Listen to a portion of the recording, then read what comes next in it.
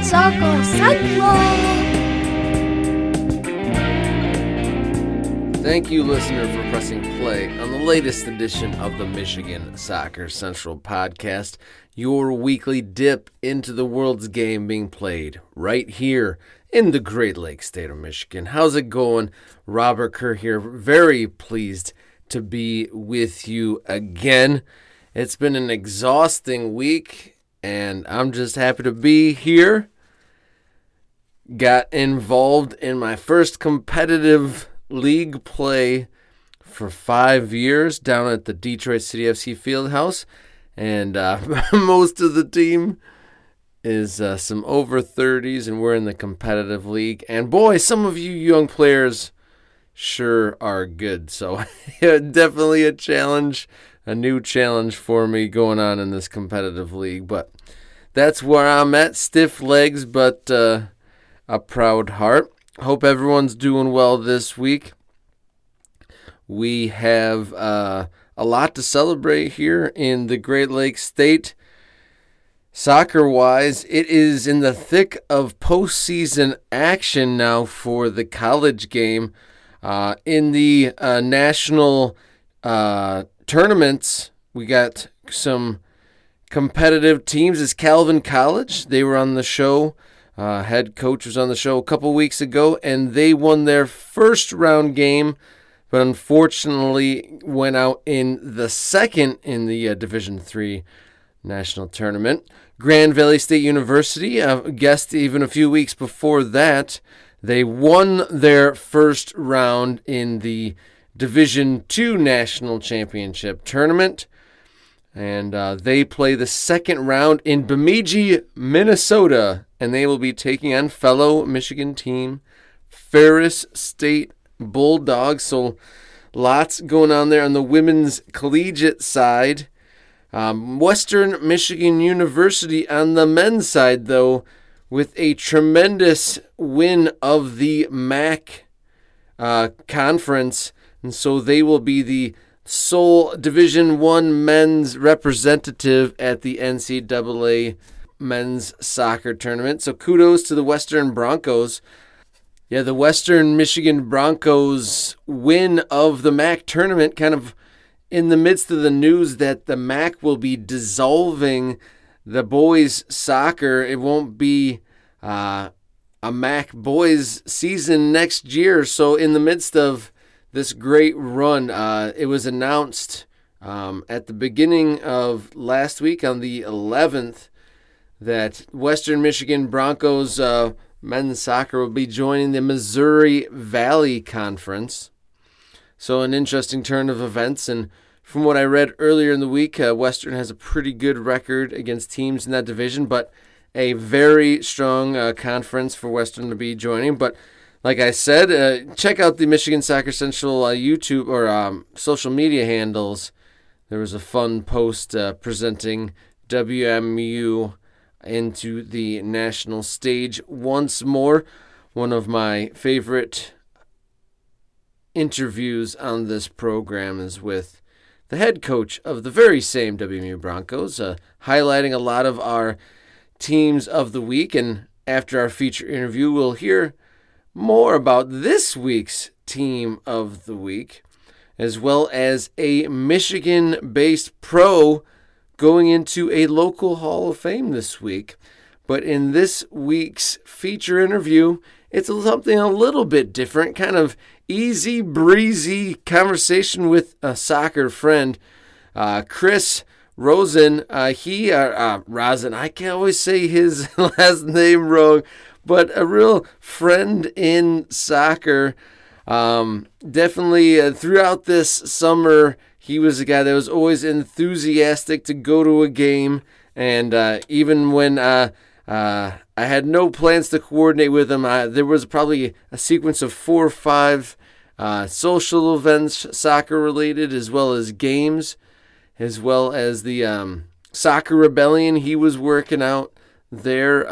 So he also helped coordinate the music at the Oakland County FC games this summer. Had a couple bands come out. So just a connection within the soccer world here in the Metro Detroit area, and we talk about the World Cup that is just a few days away now. And it's kind of a departure from a lot of the subject interviews because it comes with such a mixed bag of emotions, this World Cup that's coming up. And I wanted to have a fun conversation, but as it kind of pans out, listener, you'll hear, the mixed emotions two soccer lovers have when they are looking forward to an event so much, but it's kind of such a complicated thing because of how much baggage and ethical concerns it has. So it's a fun conversation. Take it as lighthearted, but kind of conflicted in emotion a little bit. So myself and Chris Rosin are the feature interview here on the Michigan Soccer Central podcast. Hello, welcome back here, Michigan Soccer Central podcast. Coming up in just a few days, the World Cup 2022 is kicking off. So I wanted to get just a friend through soccer on board to just chit-chat of like the pinnacle event of the sport that we love and pinnacle world event that has a lot of different shades of it. But I just wanted to have a conversation with a local friend here about the World Cup coming up and just soccer about town as well. Welcome, friend from soccer, Chris Rosin, or is it Chris Rosin? It's Rosin, but I'm open to either. All right, Chris. I know you first met you setting up some live music for Oakland County FC games, and then I think through the summer ran into you in like 3 different games and different soccer events. So kind of got to know you this summer through soccer, like I said. So the World Cup is coming up in just a few. Are you going to be watching the World Cup? And kind of what was like the moment, like what's your favorite World Cup up to this point? So, yes, I'll be watching the World Cup. I don't know what the times I have to work, so I don't know how I'm going to fit that in. I definitely...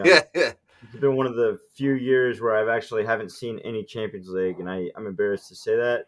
Well, didn't you say you spent some of your day watching some today? I get to watch a little bit, but the Champions League specifically, like that happens at Tuesdays and Wednesdays when I'm supposed to be working. Other jobs I've been able to blow off for an hour or two and just get back to going to sell. But this job that I'm at currently, I just can't quite find that 20, 30 minutes to get enriched in really the whole Champions League experience. So, but yeah, to go back to it, World Cup, I'm excited. I'm not excited about where it's at. I completely disagree with where it's at. I don't think it has any business being in the country of Qatar. I believe it's just a lot of shady, behind the doors, just really a money grab. And I think I saw the cost today. I think it was in the over $200 billion to set this World Cup up in Qatar. And I think compared to Brazil, when they set up the Brazil World Cup, I think it was only around, I don't know, maybe 1 or 2 billion or 100 billion. Like it was nowhere near. But yeah, I'm excited about this World Cup. And I'll tell you why. Probably Ronaldo's last World Cup, probably Messi's last World Cup. That's something to be excited about right then and there. The fact that it is in Qatar, and they paid for everything. I wouldn't be surprised if you see a final with Portugal, Argentina, and they paid for it, and the whole thing's rigged. That's a hot take. So say that again. You went off the rails there. What did he say about Portugal, Argentina? So I in typical fashion of FIFA and everything that can be paid for, can be paid for if you have enough money. I wouldn't be surprised if we saw a really deep run by Portugal and really deep run by Argentina, and at some point we see Messi versus Ronaldo. That's a little bit conspiracy driven. That's a little bit crazy, but just the sheer fact that it's in Qatar it drives me nuts. So. Well, we'll get to the complicated nature of it and the tournament itself here in a little bit, but I wanted to kind of focus on why we're excited about the World Cup in the first place. Is because as soccer lovers, the World Cup is the pinnacle of the sport, especially you referenced the Champions League. That's the pinnacle of the club. But internationally, what the world truly does watch is the World Cup. And for me, World Cup 1994 definitely like made me a soccer fan for life. And there's a lot of different storylines, like Cameroon doing well. Obviously, the USA is a great run. And then I remember the dance, the Brazilian baby Samba. dance, like Samba. that was like one of like the first coordinated dances that like really stuck out to me. And then that World Cup 94 also had Maradona, kind of like his last uh moment in international spotlight, where he scored a banger in the first goal and then failed the drug test after the second goal. And obviously, but it's been quite a road here to this latest edition. But kind of what's the World Cup that meant the most to you? Yeah, I don't know if it meant the most, but I'd say just the one that I always think about, and I think it's really when my love of soccer really started. Because I didn't really get, being raised in America or Michigan, I didn't really get the whole concept of where U.S. was at in the World Cup or the world of soccer, and then where, yeah, I just didn't grasp the whole. I mean, I think I knew it was every 4 years, but I just wasn't quite in tune with just how it all worked and it was laid out. But the one that really sticks out, I remember watching it on just like basic TV. You didn't have to have cable, didn't have to have a Paramount, didn't have to have any of the extra packages to watch. It was the World Cup 2006, France versus Italy.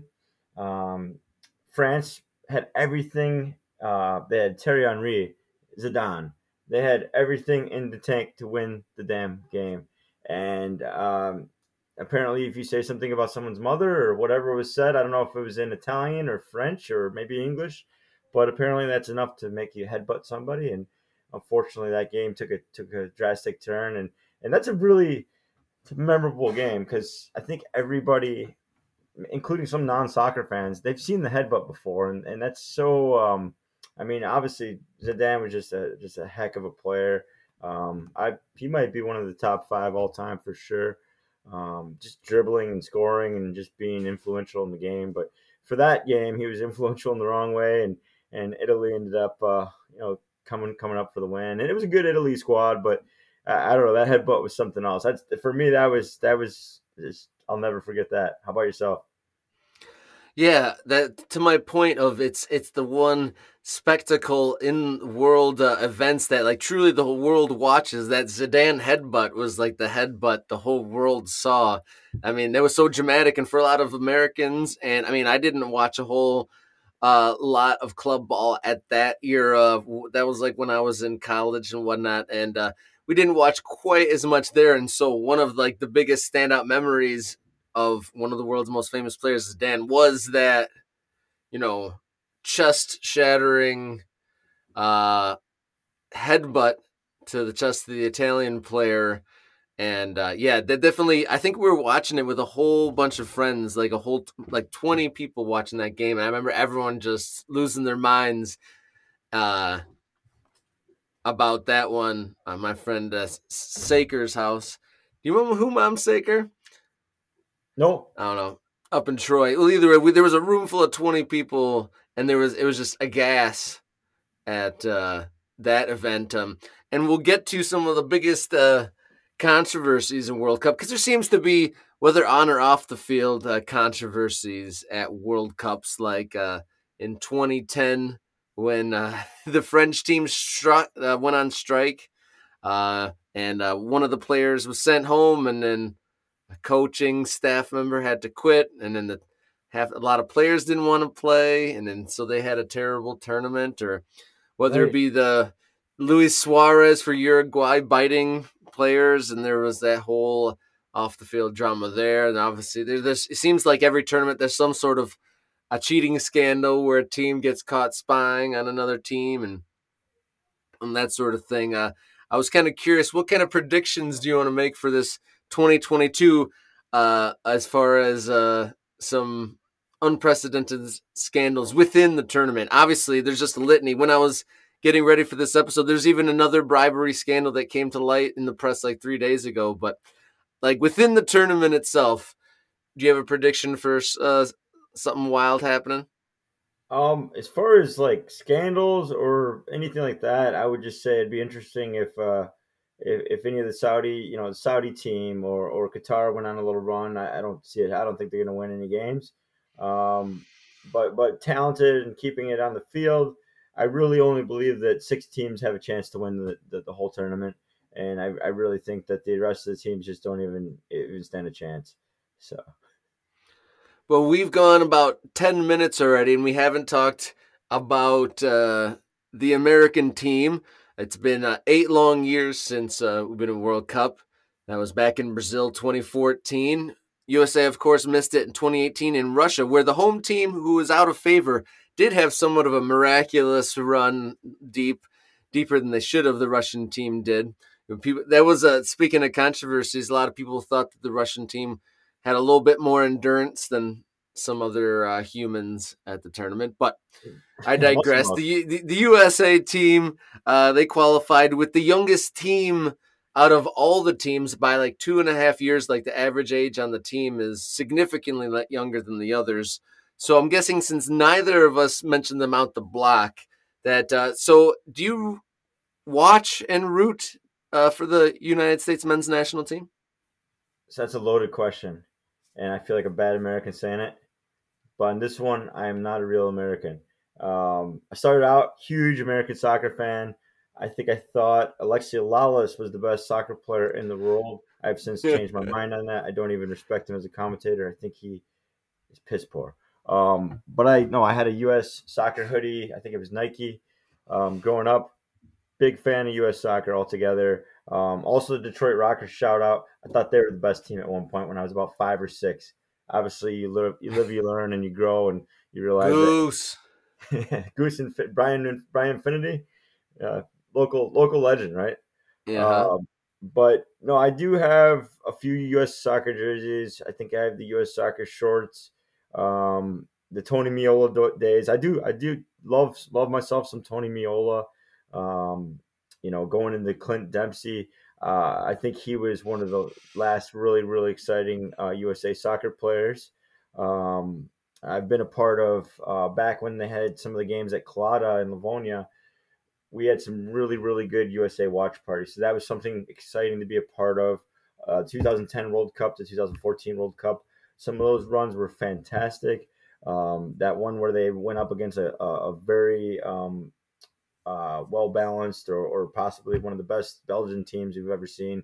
That was one that we couldn't quite, we didn't have the same firepower as Belgium. And that was, I believe, 2014. Which now, if you think about it, I mean, they were just, I think De Bruyne, Lukaku, they had some great rosters there. Fast forward, I've never really been a Landon Donovan guy. Obviously, he might have been one of the best in our history. I've just never been a big fan of his. Um, but going forward into this current roster, I think they did a really poor job picking out who their starting 11 should be and who should be on this roster. Jordan Morris, I don't have any time of day for him. Um, I I wouldn't start him at Livonia Schoolcraft's team, and that's a real hot take. But Ricardo Pepe, he's been on fire, scoring in, I believe it's the Bundesliga, and He's in Holland. it's Holland. It's the Dutch league. Okay, Yeah. so he's been scoring like almost, I think, every 90 minutes, 91 minutes, and they didn't bring him to Qatar. And Christian Pulisic, fantastic player. He's probably, we might have seen him in his last game at Chelsea, but I'm hoping they're going to ride the Christian Pulisic wagon because it seems like that's the maybe an American miracle will happen, but I myself, I don't see him getting out of the first round. How about you? What do you think? American team. So I think that I'm pretty back and forth. I gotta say that I wasn't looking forward to the USA England matchup because I'm a dual citizen. I'm American and English, and going through the England versus USA in 2010 was kind of intense because I was at a big watch party and I was the only like somewhat British guy, so that was like a pretty intense thing. So I wasn't looking forward to them coming back again. But as far as the American team specifically, I actually think of the players that are available and in form, I think for the most part, Greg Berhalter got it right. I thought it was interesting. Like, it seems like I wasn't a fan of his at his appointment. Obviously, I didn't like the way he was hired. But it seems like every time where he's like up against the wall and things kind of look like they're fraying and falling apart, he, against all better judgment, he makes a good decision. And it seems like over the course of his tenure, he's been kind of pushed to where it looked like he was falling apart, and then he made a good decision. And there was a handful of players coming into the roster selection time where it seemed like he didn't want to, like Tim Ream, and then the player that they pulled back, the striker, I'm forgetting his name right now, that they pulled that plays in Turkey right now, that kind of played in, got the place instead of Pepe or Pifak. He was on the youth teams with Sargent and Pulisic and them, but he hasn't really involved in the qualification. And I thought he was an interesting selection. Hopefully you're looking that up for me. The player, he's in Turkey. He's one of the forwards selected in the pool. But I think it's exciting that Adams and Aronson are playing together at Leeds. I like teammates playing together from club. But the player Tim Ream getting selected, in times past, I've definitely gone like a pendulum back and forth on Tim Ream. But with the way he's played and in the injuries and the lack of depth at center back, I think that you adjust the way you play to get Tim Ream in over some pretty non-international types that are in the pool right now because of injuries and a thin depth at center back for the Americans. So I'm kind of somewhat excited to see if the Anthony Robinson and Tim Ream combo can give that patchwork center back kind of a boost there. So I think the USA's assets are all on the outside. They have good wingers, good outside like fullbacks. Adams can do some shuttling back and forth to protect the back line a bit, but up the middle, I'm not so sure. Sargent looks good at moments, but not consistently, as does most of the forwards. So it's hard to say. I think they got in a hard group. I don't think USA will. I almost want to do a USA versus England post-mortem, because I think that game could get really out of hand, especially if England kind of figured them out early. I think they could really get exposed against England. I'm not necessarily saying that it will go bad, but has the potential to really go bad against England. So I think that first game against Wales is the big toss-up. We both have a friend in common who's Welsh. He claims that is the biggest game of his life, the USA versus Wales, because this is the first time they've been in the World Cup since like 1950. So USA versus Wales, to be clear, that's USA's first game, and I think that's key to the whole shebang. They have to win that, maybe get a result, and then get a result. The third game is against Iran. And so basically they have to get 3 points from the first game and at least a point from the next two games to get through, I think. Right. And so it's really going to ride on the Wales game. So it'll be Wales and then England on Black Friday. I have plans for that. I know that there's a few different watch parties going on at soccer bars around Metro Detroit. Which are you planning on going to any of them? I know Detroit City Fieldhouse has some for at least the USA games. I'm going to an Oakland County FC event in Birmingham for the Black Friday game. But where will that be held at in Birmingham? Oh, you're going to put me on the spot with facts. Is it private or is it open to the public? It's a donation to charity, but open. That's cool. Well, yeah, we'll have to revisit that. Sounds good. And then I just saw this morning or this evening, I saw Livonia City is hosting. They have a partnership over at Supernatural Brewing in Livonia, and they're going to do a buffet. And they, I don't know if it comes with one beer or not, but it's around $13. And said they had limited availability. I got to work. I got to pay these. I got to pay for the soccer packages or the 8 channels that I do and don't watch for all the soccer channels. So I don't know. I'll try to keep. Maybe you can text me with some updates of how the games are going. Oh yes, yeah. That's the thing, is it is going to be throughout daytime hours, this tournament. So usually in the summer. So that's one of the things that I wanted to discuss is it's 4.5 years since the last World Cup. And usually it's in the summer, and because of obvious things like trying to play a soccer event in the desert, you can't do it in the summer, so they pushed it back. So it's put a lot of teams in a weird place. Like, let's talk about the tournament itself. So we have our six favorites. I only really think that two or three are actual favorites to win. A lot of teams aren't in good form right now. They kind of usually when the tournament's in the summer, they'll finish their club seasons in the spring, have like 2 or 3 weeks, have a couple build-up games, plenty of weeks of camp, and then they start. But here, they're coming in. Most of the teams just played at the weekend, and then I think the opening of the tournament is next weekend on the 19th. And so that's less than a week from coming from all over the world, flying into Qatar to play within just a few days. So the whole scenario is different. A lot of the European teams aren't on a good run. England's not a good run. Germany's been so-so. Spain is kind of refiguring out what they are. They're not the dominant force they once were. Obviously, are stacked and could presumably put it together, but I don't have them on my list. I think, what do we want to do? Do we want to do our six favorites, or do we want to pick our things we want to see first? You could choose either one. I want to say something about the the timing of this World Cup. I think that you're going to see. I think you're going to see at least three injuries per team, and whether it happens during this World Cup or shortly after they get back to their clubs, they're trying to jump back right into the league games and then the Champions League. I don't think this is going to be good for the sport of the soccer. Um, I think it's going to get a little messy. That wasn't a pun.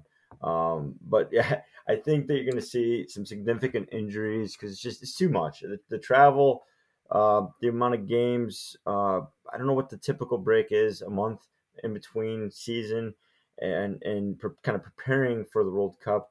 But this is crazy. This is unprecedented. There's no reason. The whole reason they're doing this is to try to avoid the heat. And what's the temperature going to be? Is it still 90 It's degrees? still going to be crazy hot. It's still going to be at least like It's 100. a bad business plan all around. If you keep the corruption, and it's still bad. Or take out the corruption, it's still a terrible business plan. But yeah, the six teams. I don't know if you want to go one for one or if you want to go all six at once. I don't know what the best way to do this is, but um, in our kind of pre-conversation, I told Rob there's only six teams that have a fine shot of winning this World Cup, and the rest are all garbage. So I guess before we get to our list, so neither of us. Okay, let's keep it USA centric for just one more second. Yeah, If we're gonna get to our winners in a minute, where do we think USA is gonna make it this year? I think USA is going hot take. I think you will not see USA out of their group. I'm going Wales and England out of that first group. That's could be realistic. I'm gonna say they do scrape by on the last game. They get like a point, get the second spot, and then be humbled in the first knockout round. Is my prediction. It'll be just enough to hit that good enough, but I don't think it's gonna wow anybody. And it's a little bit cliche at this point because we've been saying it for about 4 years, and I really do think it's kind of wild when you're speaking in 4 year intervals. Like, you got to say, like, we don't have any veterans. There was a lost generation. Like, our favorites, like the Clint Dempseys and whatnot, aged out long ago, and there wasn't anyone to fill in. So basically, we have the young generation with not a lot of experience in between. So it's a little bit much or fanciful to think that the youngest team to qualify is, a front runner. I will say I do have mad love for Serginho Dest. He's a fellow Barcelona man. Now he's on AC Milan, but I do like the way that youngster plays. And then Gio Reyna, obviously, he's fantastic. I kind of question on how healthy he is. It'll be interesting to see if he's able to keep healthy for the 4 games here. And maybe, who knows? Maybe I'm wrong about all this. Maybe Gio and Christian can pull it together, and then our good old boy Western McKinney.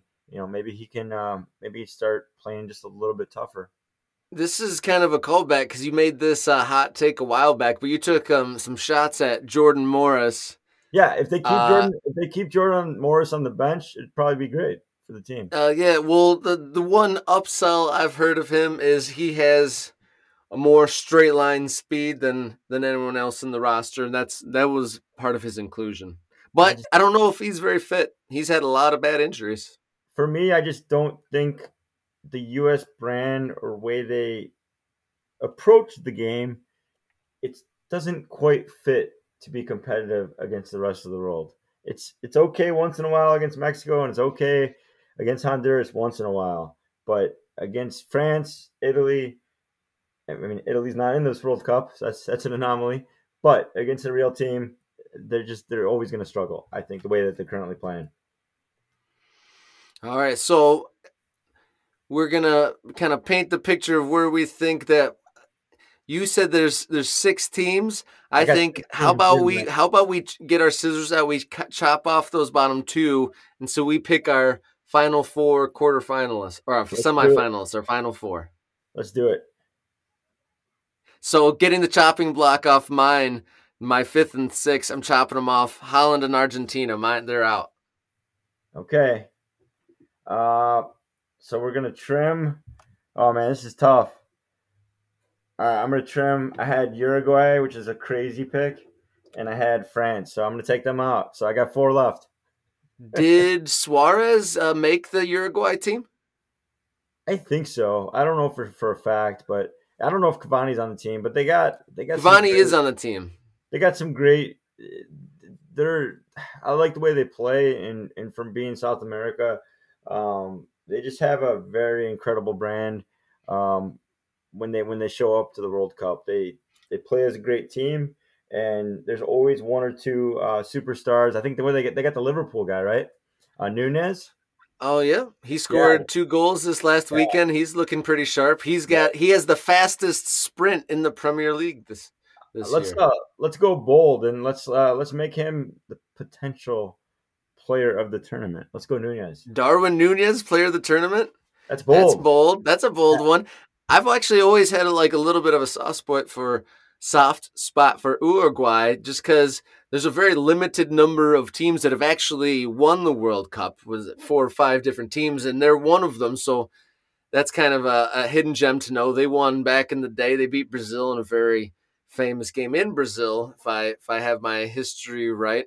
And I'm a Liverpool guy, so I'm a huge Luis Suarez. And one of my favorite goals from World Cup came from Suarez and Cavani. I can't remember if it was in the 2018 or the 2014 World Cup, but it was essentially a half field length 1-2.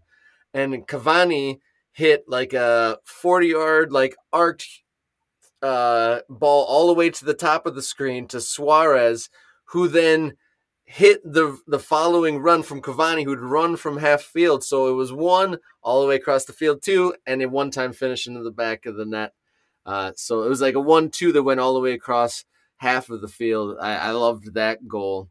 What are some just like one-off memories that you like from World Cups Well, past?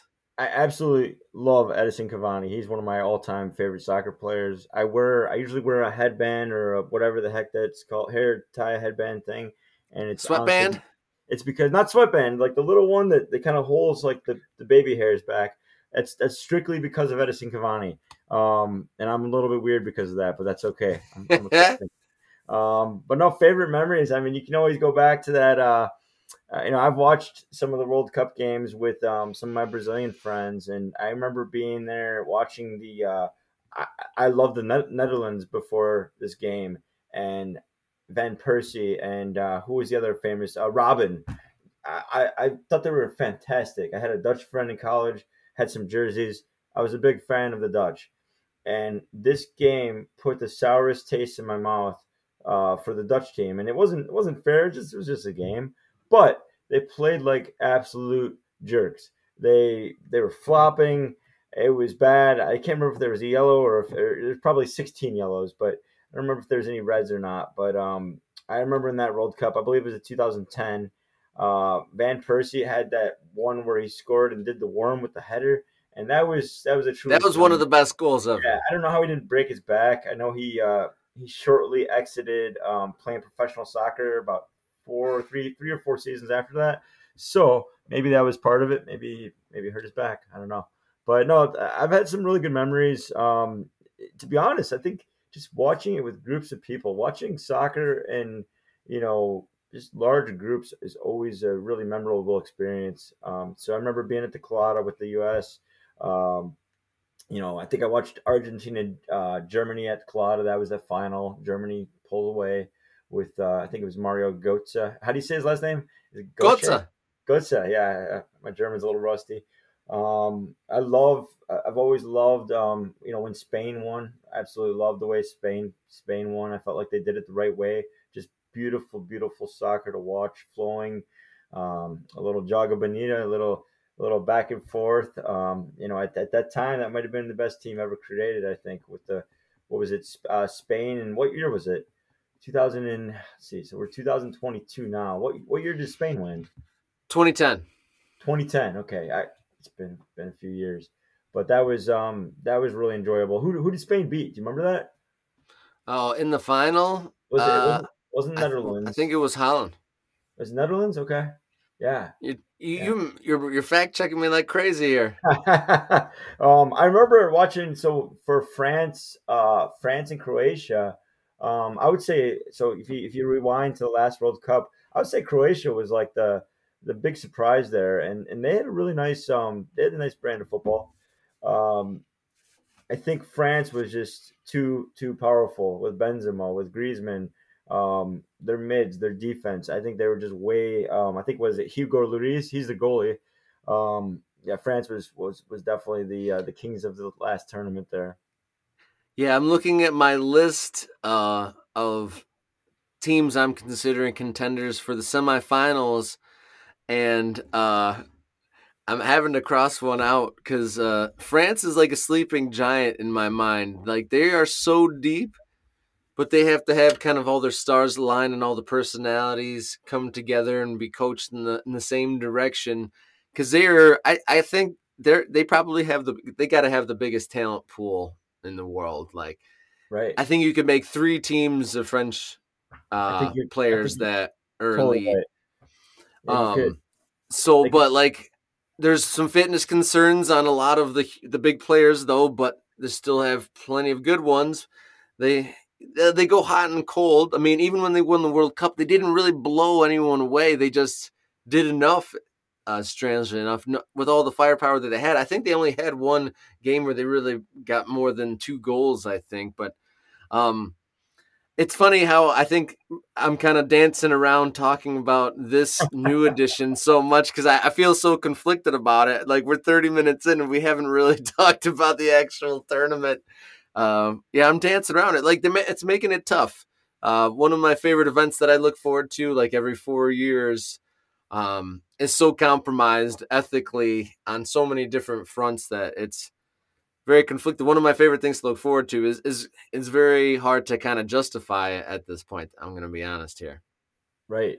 I think our friend Nate Jonalis, I think he had mentioned that his German friend had mentioned he was because of the way the tournament was composed this year that he was only going to be watching the German games and he won't even watch any of the other games. So I said, okay, that sounds good. It doesn't sound like he's going to be watching the championship. So I thought that was a pretty good one, but Unless they're not going to be in there. He's not that going to was watch the final because Germany's not going to make it. yeah, that's a little dig there. I mean, you could definitely direct that towards an American fan. I don't think they're going to make it to the final, but I mean, youthful exuberance might be one thing. But Final Four, I'll say this: another actual soccer related thing that I just want to have a bone to pick is I really don't like the 2 yellow cards equals a suspension rule For within a missing major a game. tournament. For missing a Yeah, game. because if you get yellow cards in back-to-back games, you miss the next game. And I never understood. These are the games that these players have been working for their whole lives. And you can get a yellow card for taking your shirt off in celebration. And so that plus like a foul the next game. Like, why would two things that don't get you kicked out of a game and two separate games get you kicked out of a whole nother game? And it seems to be kind of underdogs seem to get a lot of, they tend to have more players suspended in the semifinal. That's if we're going to do hot take conspiracies, I'll match yours is in the quarterfinals, they tend to get yellow cards to players, and it seems like like Uruguay when they made the semifinals, they had a couple key figures out, and that's a pattern that I've kind of That would tacked be onto over the years. That's an interesting question or interesting thing to think about. Do you think we'll see a bogus red or yellow, multitude of yellows in this tournament? Do you think there's going to be a game that's just like, what was that? Like, why was that a red card? Yeah, there is usually. That's a good shout because there usually is at least like one per tournament where like a guy will get a bizarre red. Because I remember Pepe for Portugal in one of the World Cups, like within the first half of the first game, he got a straight red card against Germany, I believe. Yeah, will we see a bogus red card? Yeah, I think that we could see some funny business in the refereeing decisions in the Qatar games. I Will wouldn't be anyone surprised. will anyone get bit or headbutted in this tournament? I don't think we'll see any biting or headbutting, but I definitely could see some dicey red cards or like phantom like VAR decisions because there's going to be like automated VAR or something like that in this one. How many people will get carted off in the Darth Vader death cart? The There's orange going to be a sled. Darth Vader death cart. The orange sled that comes out where it takes about 8 people to lift one 150-pound soccer player. That was probably the highlight of qualifying. There was a USA qualifying game where they had like children doing the like the stretcher carrying, and it was kind of clumsy. They had like 13-year-old girls trying to carry these grown men on Did they stretchers and stuff. That was kind of wonder what amusing. the But wonder what the registration was there? Did they win a contest? yeah, that was something else. So we think there's only a few true contenders, and I'll say this.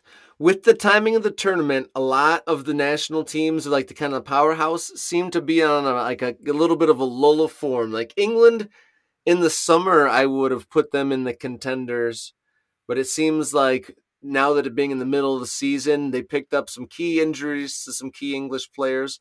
I think that their status, I mean, they've been, they were World Cup finalists last time. Or was it semis? Yeah, they lost to Croatia in the semis, and then they made it to the Euro final and crashed out penalties. So they were right there, but I think they might have dipped. So I think they might have fallen out. They'll definitely get out of the group stage. They should finish first in the group against USA. But I have as my final four, and then also speaking of Euro teams that are down, I think Germany's in a little bit of a weird patch. They don't quite know what they are. Spain haven't figured themselves out. No Italy there. Holland are usually, I heard them compared to the Buffalo Bills on another show. That they get right there, but they never seem to win. So I think that this is a tournament ripe for the picking for a South American team. So I'll go with my top of the list for my number one favorite for this 2022 controversy-laden World Cup. I'm going. This is Brazil's. All right, and that's tough because I don't know if I've really picked out a winner yet. I just thought it was going to be one of these four teams, but I would really love to see Argentina win it. I don't know if they're going to win it, but that's who I would pick for this tournament, and that would be I don't know, could be conspiracy led, could be some of the best soccer you've ever seen, but that's who I kind of got taking the whole thing. And then I have three other teams that I really feel have a great chance to in contention. My second team, even though I'm a little bit down on them, I'm saying Germany, and I guess that might be just out of familiarity. They had a bad 2018 World Cup, but I think they might get into the semifinals this time around. So my second is Portugal, and conspiracy led. I think it was about 10 months ago. I thought Portugal had a brilliant team. They've since taken 4 steps back. I'm not sure what has happened, but they're immensely talented. I think about 2 years ago, I thought João Felix was going to be one of the best players that we've ever seen. Now he's struggling to find field time with Atletico Madrid. He's only been playing 20 to 40 minutes a game.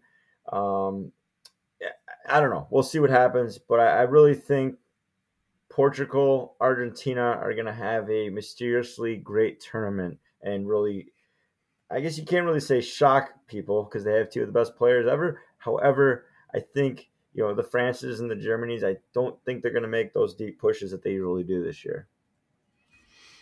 I'm kind of going chalk. I'm even going against myself a little bit. I'm putting England as my third team. Is it coming home? I'm like I said, it's a contradictory pick. I guess my reason rational. I think that they're not going to make it to the Final Four. I think they might go out, but they've been really good the last few major tournaments and have gotten to the Final Four the last two. So I can't go against them. So I guess I'll go England against all better rationale.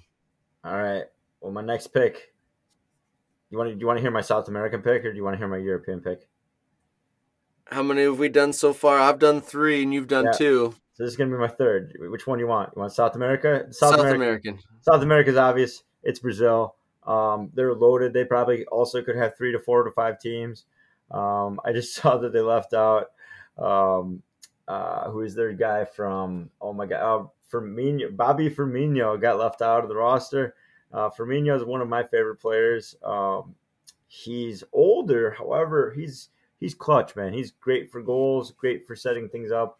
I would have loved to see Firmino there with the Brazil roster. This is going to be a Neymar-led team. We will see if Neymar rolls his way out of the World Cup, literally. If he does anything silly or stupid, or if there's a chance he could go on and score maybe 10, 12 goals this tournament because he's Neymar, and that's what he does. He does one or the other, and some people love him. Most people hate him. Still a fun player to watch. I've always loved the Brazilians, the way they play, the way they let the ball free flow throughout the field, nutmegging people, and they're immensely talented at what they do. I agree with you with Firmino, but in a little bit of a selfish way. I'm a Liverpool guy, so I'm kind of glad he gets to rest up and be charged for the second half of the club season. Same with Salah, selfishly, is at home recovering now. But yeah, I mean, if you have a national team and you don't select Firmino, I mean, you're stacked. And I was going to say, here's another one of these questions for the future. We're talking about controversies. Will Neymar be a meme machine this time around? I think for sure you can always put Neymar in a healthy meme and people get a kick out of it. It might even be his stupid hair that he shows up with. I got a stupid haircut yesterday. I kind of looks like a bad Lautaro Martinez haircut. I'm not sure what went wrong. I went to a barber shop out in Sterling Heights yesterday, and I'm not too happy with it. But yeah, I think Neymar is a meme machine. I think I don't know what he's gonna do this time around, but I could see something funny happening for sure. Yeah, I remember some of the hilarious ones where he did like the 10 barrel rolls off the side of the field. It's so good. And then like obviously that was some quality Twitter when people were making him like roll across the galaxy and stuff like that. Neymar in space is just and that was when everyone didn't hate him before that, and he rolled too many times, and that was it, and everyone just thought he was. That was all he could do. Yeah, never do a full dozen rolls. You'll fall right off because everyone had like, yeah, he's a bit dramatic to like, yeah, public opinion of Neymar definitely went down after that last World Cup turnabout. I'll tell you what would be brilliant and really interesting, and people would actually have to. And Neymar is completely capable of doing this. Neymar could play this World Cup and probably get 12 or 13 assists if he really wanted to, and just. He's that smart and that talented of a player. If he did something like that, let's say he scored 2-3 goals and then just somehow had all these amazing assists for some tap-ins, that would be interesting. I wonder if people would kind of bring that respect value back because his skill set it's unbelievable. It's just a matter of if he has the right attitude, the right drive to really take it seriously and want to win the World Cup. I know he just seems a little immature, and I think that's where a little bit of the disrespect comes in with his game. Yeah, you're probably right there. And I mean, if we're willing to be publicly forgiving of any sort of person, it seems like a goal scoring athlete is someone people can definitely turn their favor. And if he has a great thing and he's not too what's the word?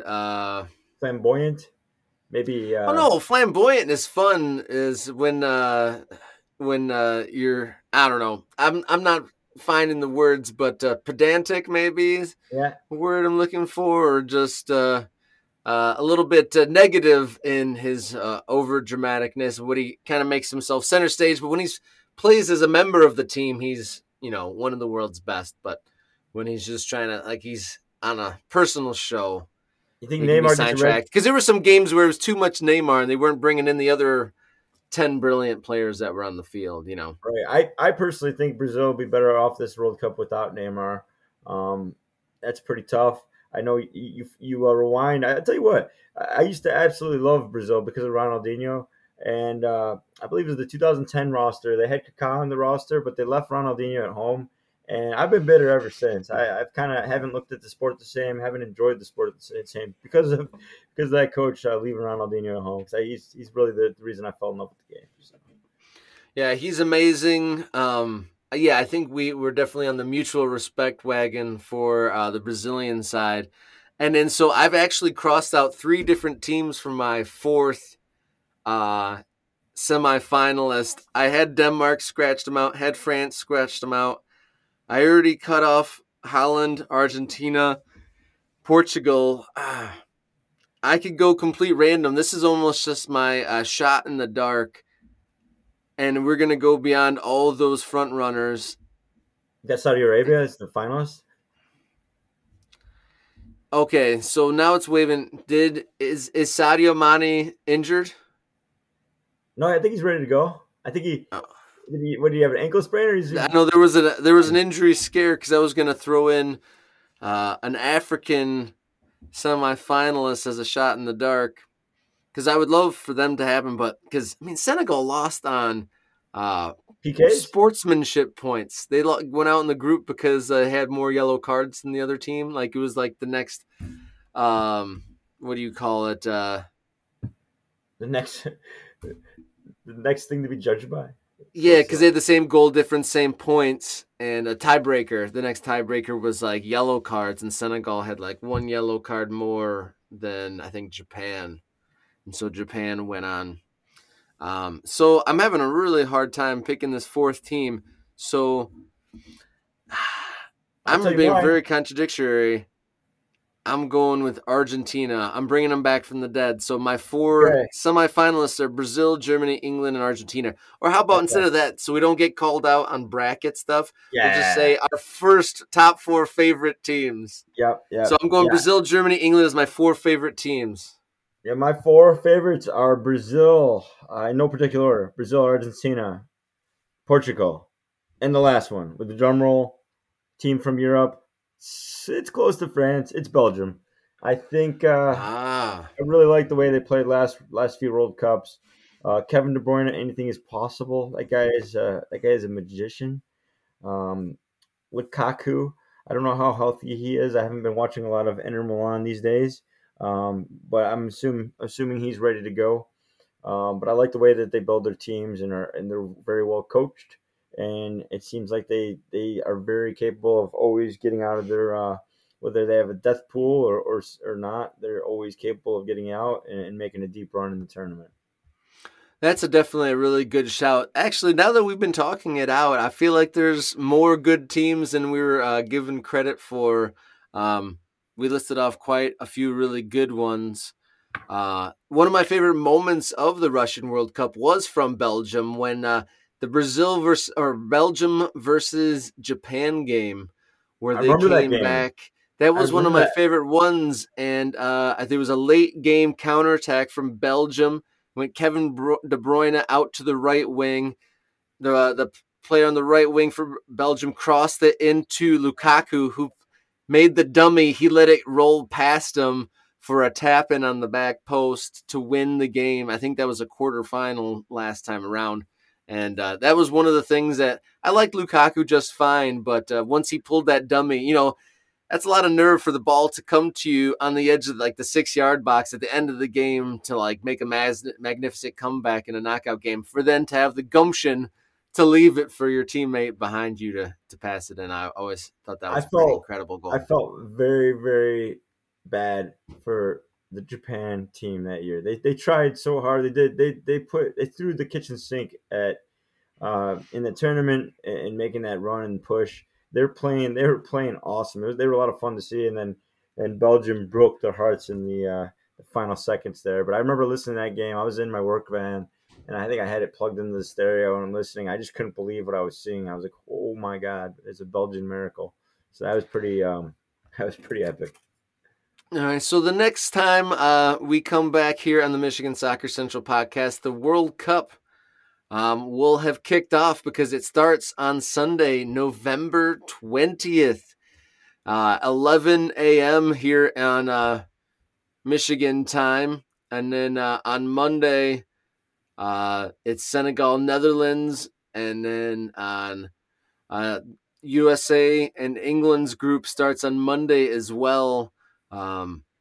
England early, England-Iran, 8 a.m. on that Monday. And then USA's first game in the World Cup for 8 years and the Wales' first game in the World Cup for about 60 is Monday the 21st at 2 o'clock.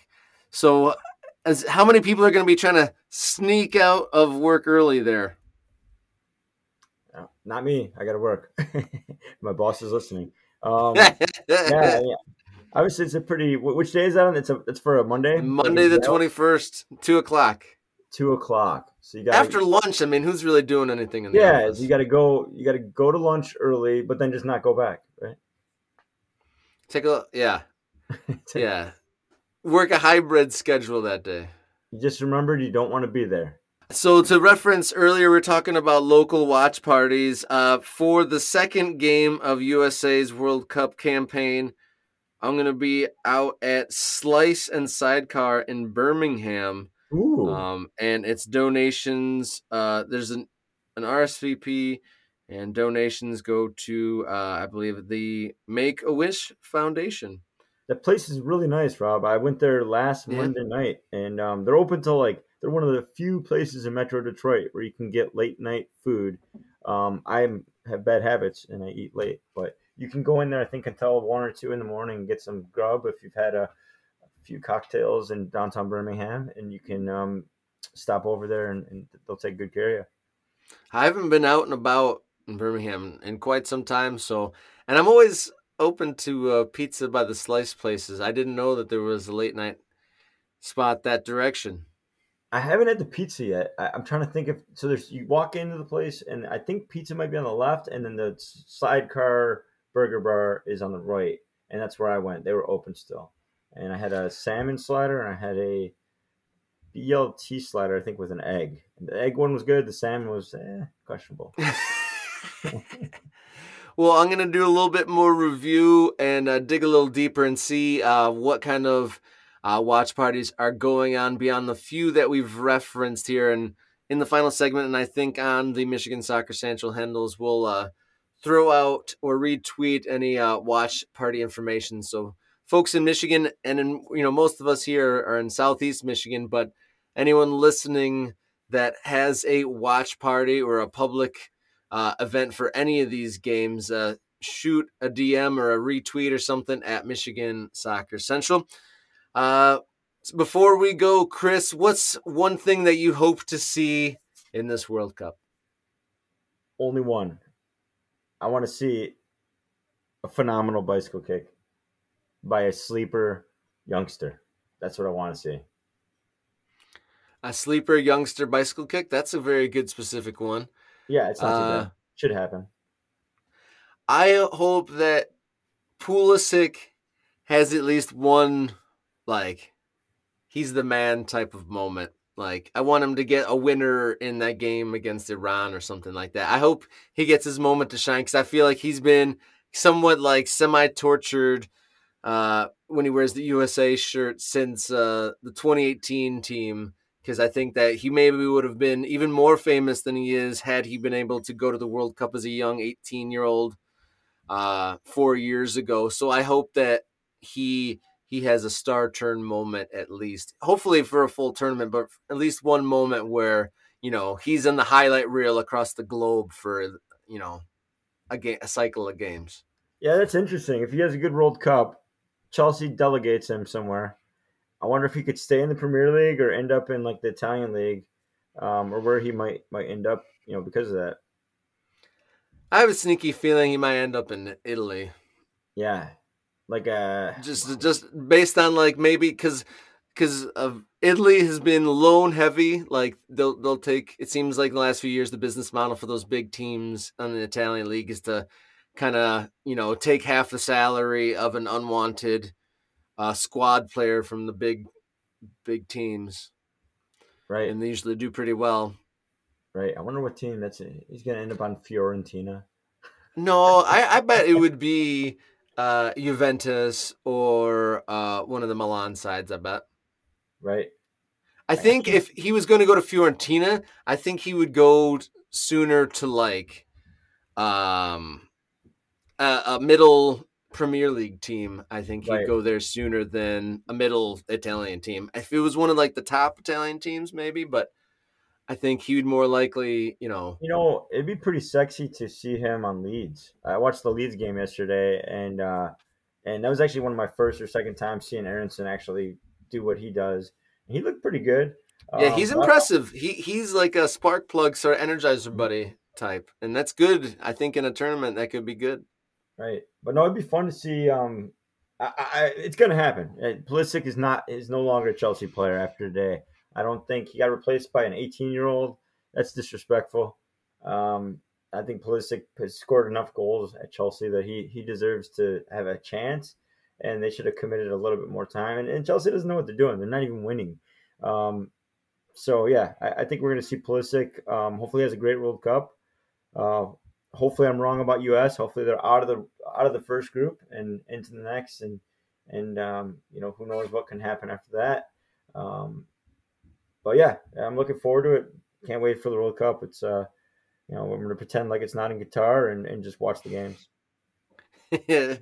Yeah, I think that's about where we're at. I'll be checking in with you as we go. My good friend in soccer, Chris Rosin, thank you so much for joining us here on Michigan Soccer Central Podcast to just shoot the breeze about this little thing we call the World Cup. Thanks for having me, man. Appreciate it.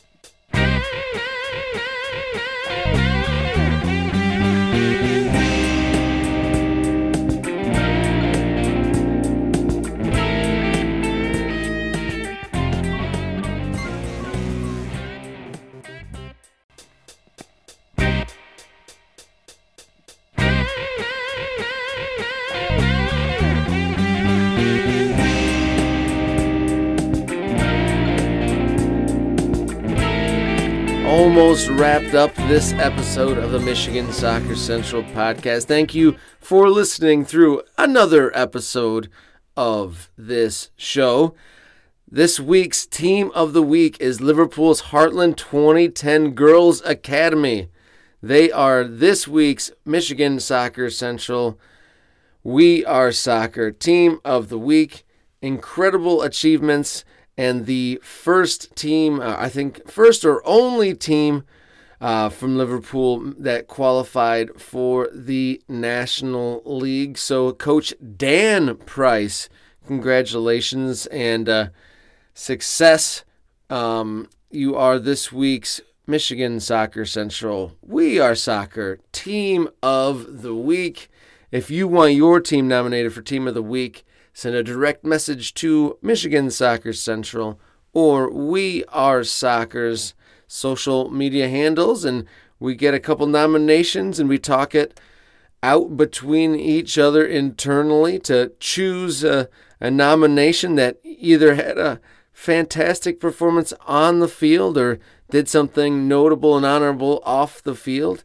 You'll be thrown into the mix for selection of Team of the Week. Thank you so much for that nomination, and it's excellent to see some success. The Liverpool Heartland 2010 Girls Academy.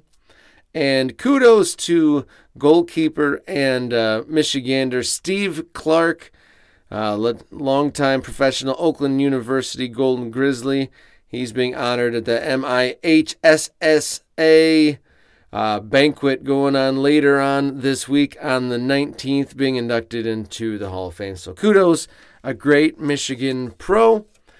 So this time next week, the World Cup will be underway. So I'm going to do my best to get local reactions of the game's biggest events and try to get some Michigan pros to come on and talk about their World Cup watching exploits as well. So thank you to Jenny Hajnaki for editing the program, as always. This one probably was a handful. Thank you to the Michigan Soccer Central core team, and of course the listeners and all the guests.